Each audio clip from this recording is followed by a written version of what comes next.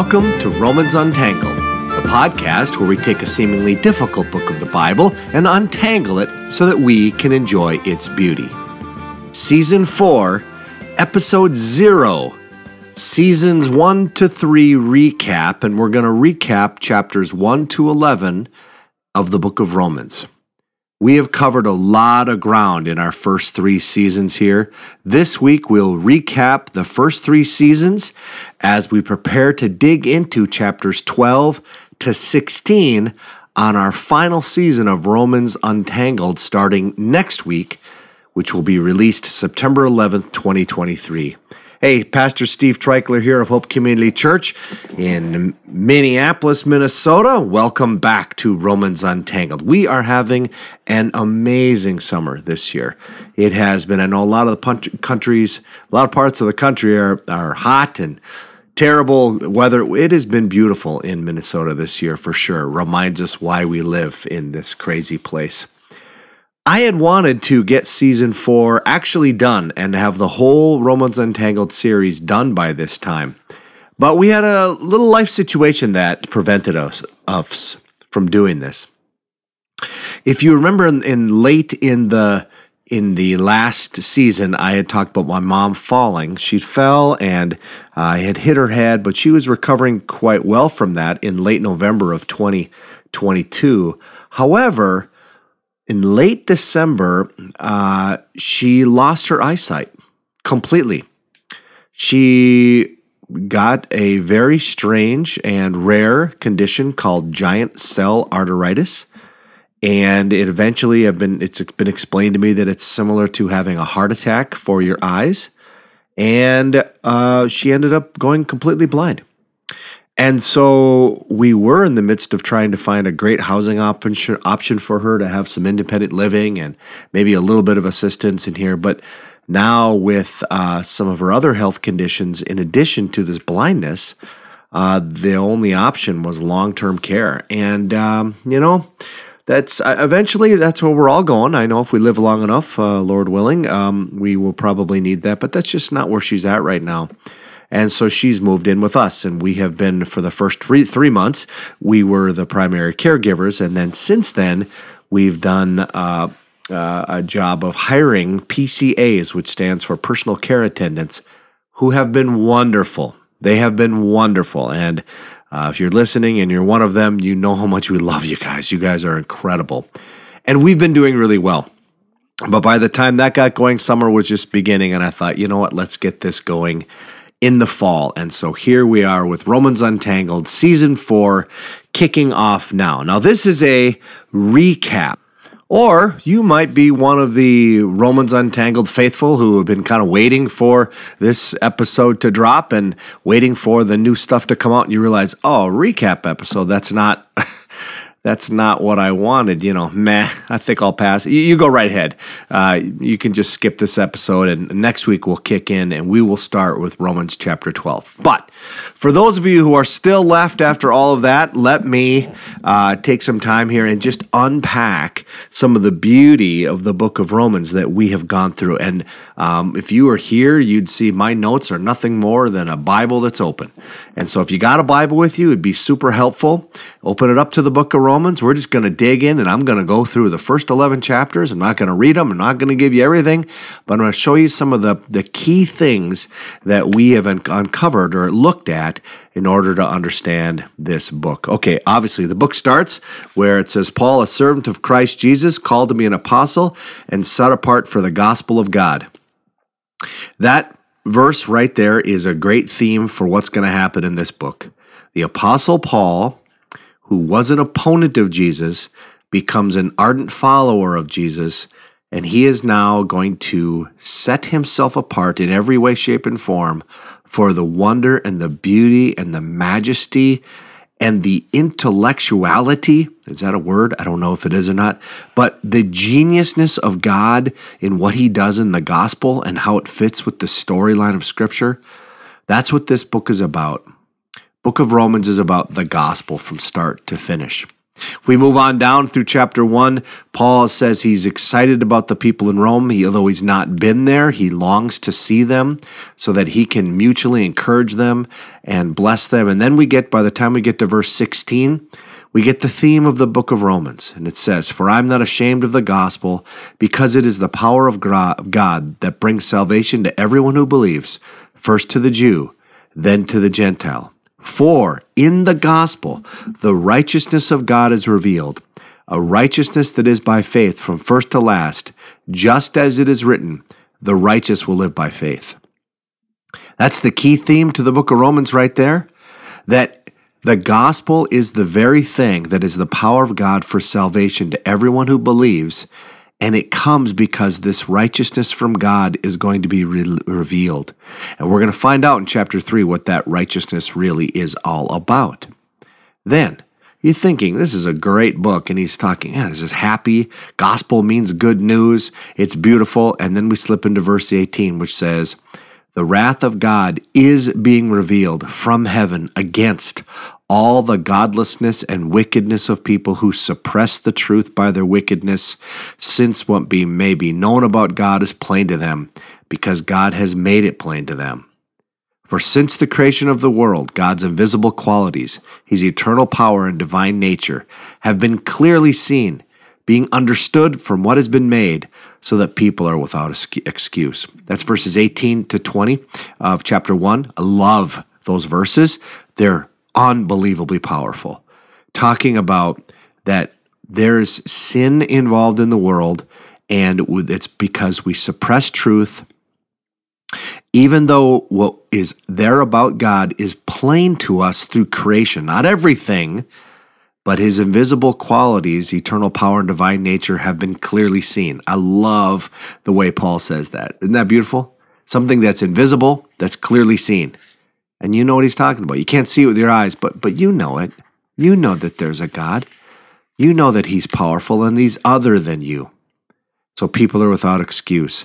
And he goes on to describe what this looks like, and it's just a general way of talking about people who don't have the Bible. All they have is their conscience. And in verse 25, there's probably the best definition of sin in the Bible.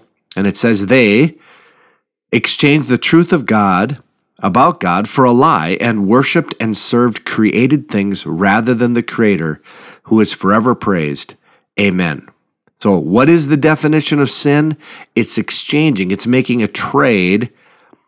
It's going into the store and you bring in the truth of God and you trade it for a lie. And you, instead of worshiping and serving God, the Creator, you worship and serve created things. Anything in creation, good, bad, or ugly. You decide to give your allegiance, your heart, your time, your affection, your worship to those things, right? And basically, you look what happens then, and it says 3 times in the book of Romans, verse 24, verse 26, and verse 28, this phrase is repeated. Therefore, God gave them over, gave them over, gave them over. In other words, God's going to say, if you want those false idols in your life, go ahead. Go ahead. How's that working for you? That's basically chapter 1. When we get to the end of the chapter in verse 32, it says, "Although they know God's righteous decree that those who do such things deserve death, they not only continue to do these very things, but also approve of those who practice them." So what we're finding here in the end of chapter 1 is that even though people don't have the Bible, even though they don't know God's moral code through the Bible or anything like that, they do know it because they know God's righteous decree, and that if we do these things, we deserve death, a separation from God. There's a punishment involved. And people know that. That's chapter 1. Chapter 2 starts off masterfully. The Apostle Paul is a great communicator, and he has spent a lot of years debating with people the gospel. And so he knows the first thing that's going to happen here. People are going to say, "Oh, yeah, I'm sure I'm not like those people. Those people are not, they don't have the Bible." And, in this case, it would have been the Jewish people. They would have said, "Yeah, I'm glad I'm not like them." And then Paul just says, hey, you, verse 1, "Therefore, who have no excuse, you who pass judgment on someone else, for at whatever point you judge one another, Another, you are condemning yourself because you who pass judgment do the same things.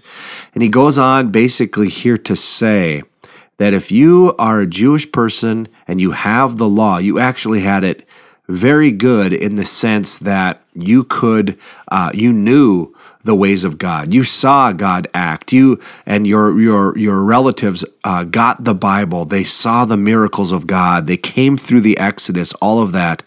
But guess what? You still blew it too. And he keeps on in verse 12 of chapter 2 to say, all who sin apart from the law will also perish apart from the law. And all who sin under the law will be judged by the law. So in other words, he's saying, those who don't have the law are sinners because they violate their own conscience. But if you do have the law, you violate not only your own conscience, but you also violate the very words of God. So you're no better off. He ends that chapter by basically saying that the important thing is not your religion, it's your heart. A person, verse 28 and 29, a person is not a Jew who is one only outwardly, nor is this religious practice that Jewish people had for their young male children called circumcision, nor is circumcision merely outward and physical. No, a person is a Jew who is one inwardly, and circumcision is circumcision of the heart by the Spirit, not by the written code. Such a person's praise is not from other people, but from God. So he's getting at here, and he's a little bit of a foreshadowing to say, what does it mean to actually be in the people of God? Is it because you're religious? Is it because you have a certain birthright? Is it because you followed certain religious practices? And Paul is saying, no, that's not it at all. What it is a person who has submitted themselves to Jesus Christ. Now, he's not saying that specifically here. He will. Hang with me. Chapter 3 then starts off with the exact question that you'd think someone would ask. Well, what advantage then is there in being a Jew? Or what value in circumcision? And you think he'd say, well, there's none. But he doesn't say that. He says much in every way. First of all, or meaning it's not a list here, but he means of utmost importance, the Jews have been entrusted with the very words of God. In other words, the Jewish people got the Word of God, and Paul will say more about this as we, even in this episode, kind of go through the book of Romans here. You'll see they had many other advantages. But just because they had advantages doesn't mean that they're okay. Their okayness is not coming because they're Jewish or that they were given a certain status. Their okayness comes because they have had glad submission of the human heart to Jesus Christ or not. So he's going to conclude this section by saying that all Jews and Gentiles are under the power of sin. And then he goes off and he quotes from a series of Psalms primarily. One quotation from Isaiah 59 where basically saying there is no one righteous, not even one. There's no one who understands. There's no one who seeks God. And he says all of these things to show, even from the Old Testament storyline, that all are sinners. And then he summarizes it, and this is a great summary of the first 2.5 chapters in verses 19 and 20, where he says, now we know that whatever the law says, it says to those who are under the law, so that every mouth may be silenced, and the whole world held accountable to God. Therefore, no one will be declared righteous in God's sight by works of the law. Rather, through the law, we become conscious of our sin. In other words, it is completely hopeless. We have no hope. If we have the law, in other words, if we know the Old Testament or we've been put under it like a Jewish person, it points to us and says sinner. If we don't have that law, but we have the conscience of our hearts, it also looks at us and says, you don't cut it. You have exchanged creator for creation many, many, many, many times a day. And you are also, your mouth is silenced on the day of judgment, and you're held accountable to God, and therefore no one will be declared righteous in God's sight. Now, that is the worst news in the world, right? And you're kind of like, man, this is not a very encouraging podcast, or even a recap kind of brings me down to the depths, and I understand that. But what the beautiful thing about the gospel is it takes that which is difficult and hard, and then brings beauty to it. Because then you get to verse 21 of chapter 3. Martin Luther called this the most important paragraph in the entire Bible, verses 21 to 26. I'm going to read it all just because it was this beautiful. But now, apart from the law, the righteousness of God has been made known, to which the law and the prophets testify. So I call this the sweetest but in the Bible. The Bible has a lot of great buts. Ephesians chapter 2 is one of them, and there's several places where but God's going to do something. It's a miserable situation. As I like to say, it's 4th and 99, and God makes a first down. In fact, I guess you'd have to get a touchdown out of that, or it'd be close to if you didn't have to get a touchdown. But it's a miracle God does, and he pulls it off. And this righteousness of God is going to be manifest. It's going to be shown. And what is it now? And it says this righteousness, verse 22, is given through faith in Jesus Christ to all who believe. There is no difference between Jew and Gentile, for all have sinned and fall short of the glory of God. And all are justified freely by his grace through the redemption that came by Christ Jesus.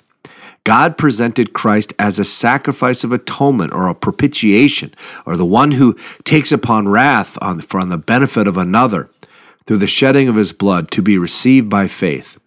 He did this to demonstrate his righteousness, because in his forbearance he had left the sins committed beforehand unpunished.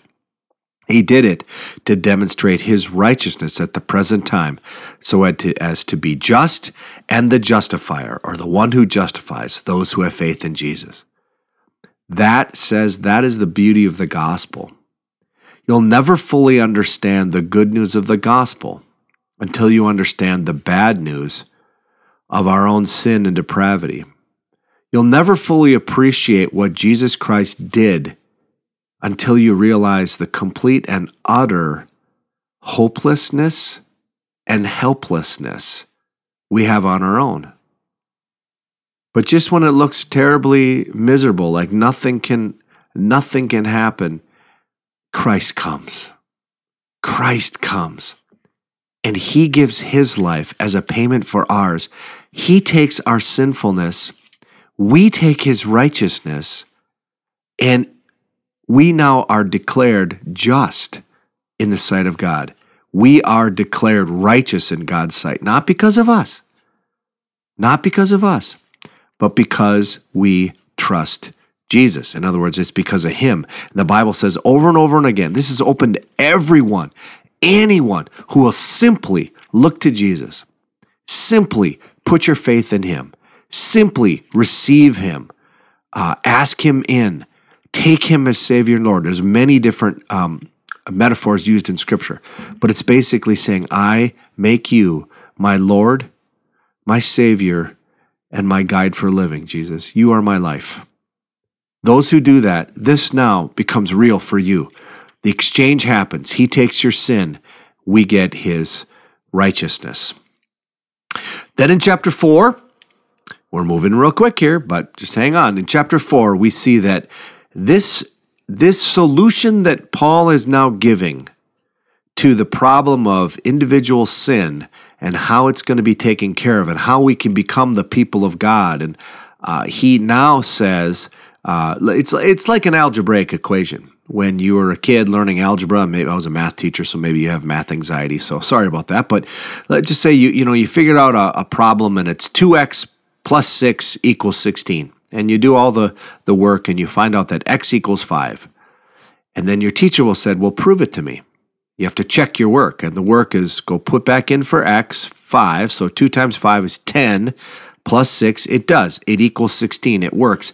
And that's exactly what Paul's doing in Romans chapter 4.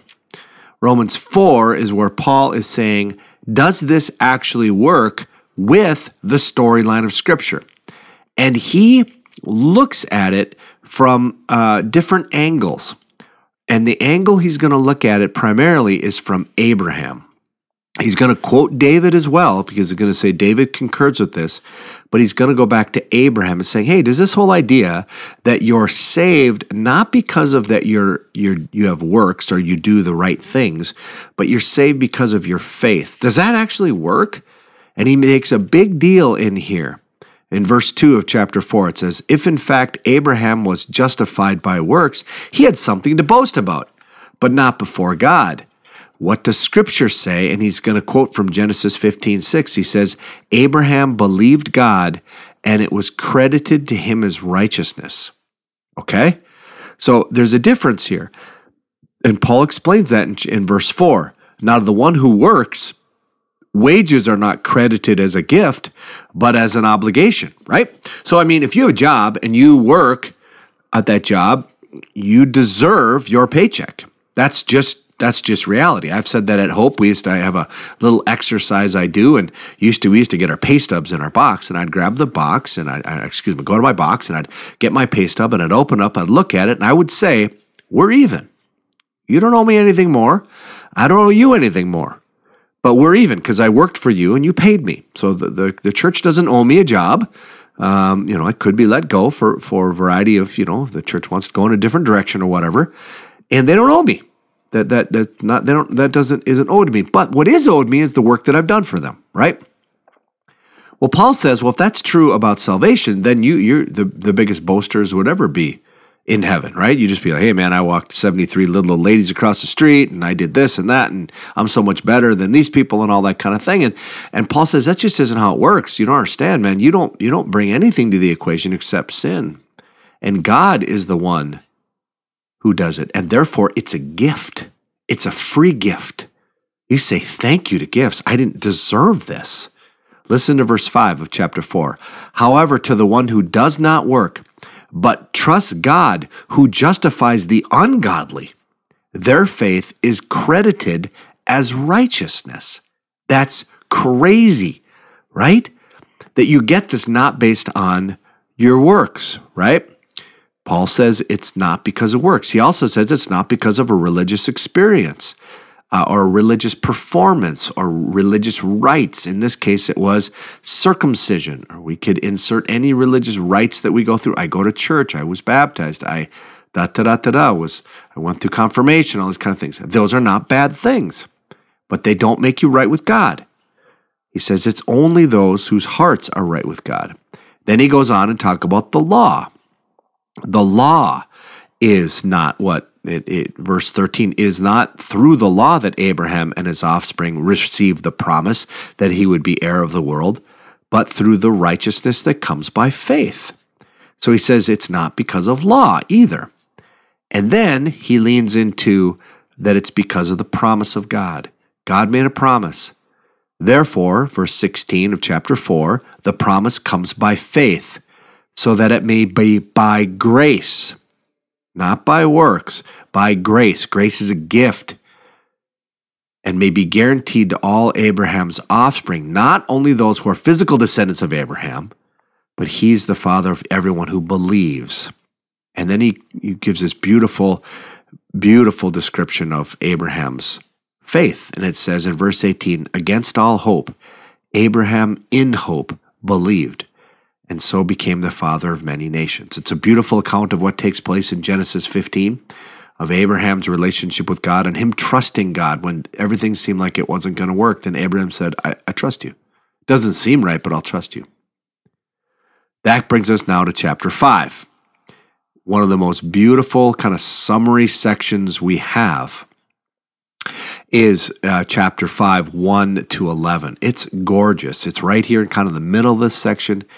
And Paul just stops and says, "Therefore, since we have been justified through faith, we have peace with God through our Lord Jesus Christ." We were getting wrath. The wrath of God is being revealed, and now we're gaining peace. Peace with God. It's awesome to think that that's what we have. I know when I first came to faith, I really, really felt that.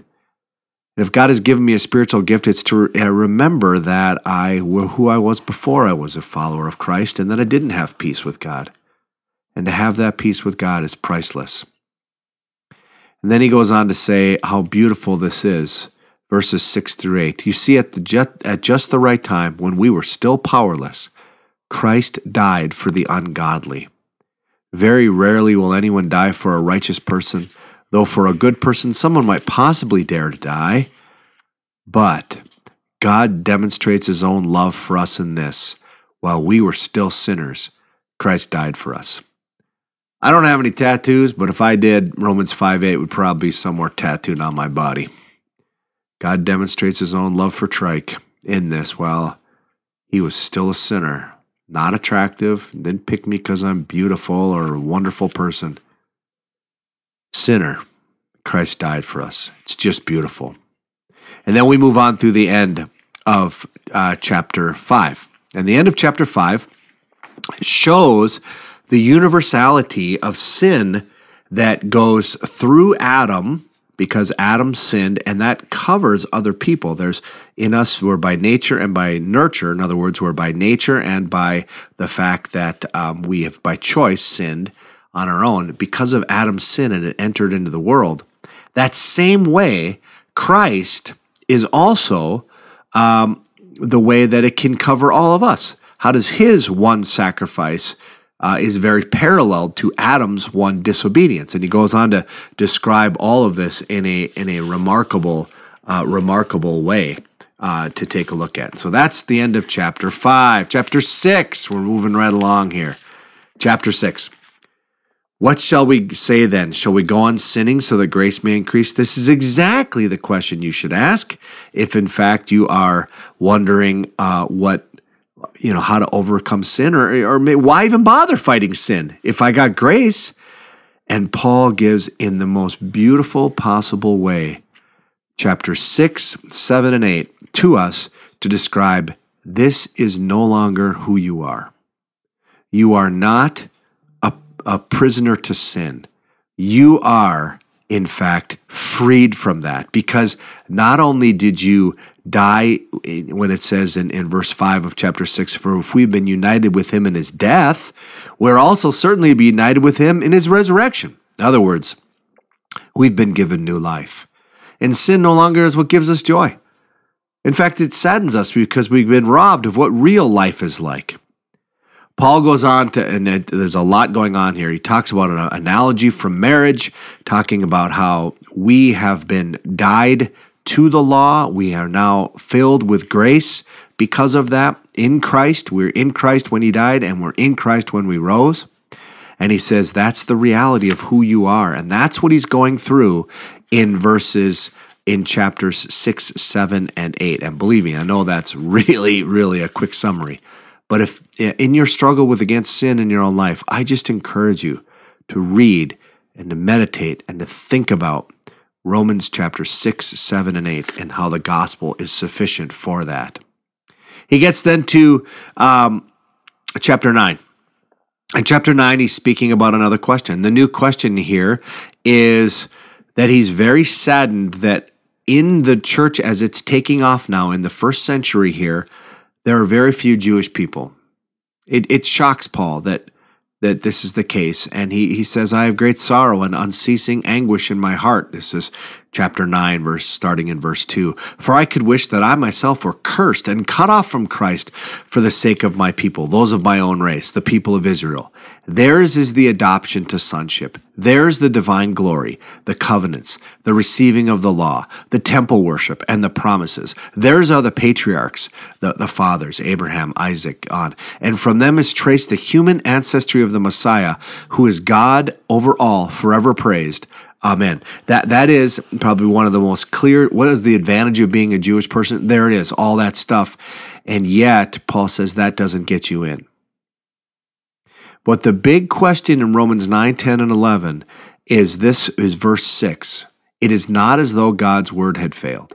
God's promise didn't fail.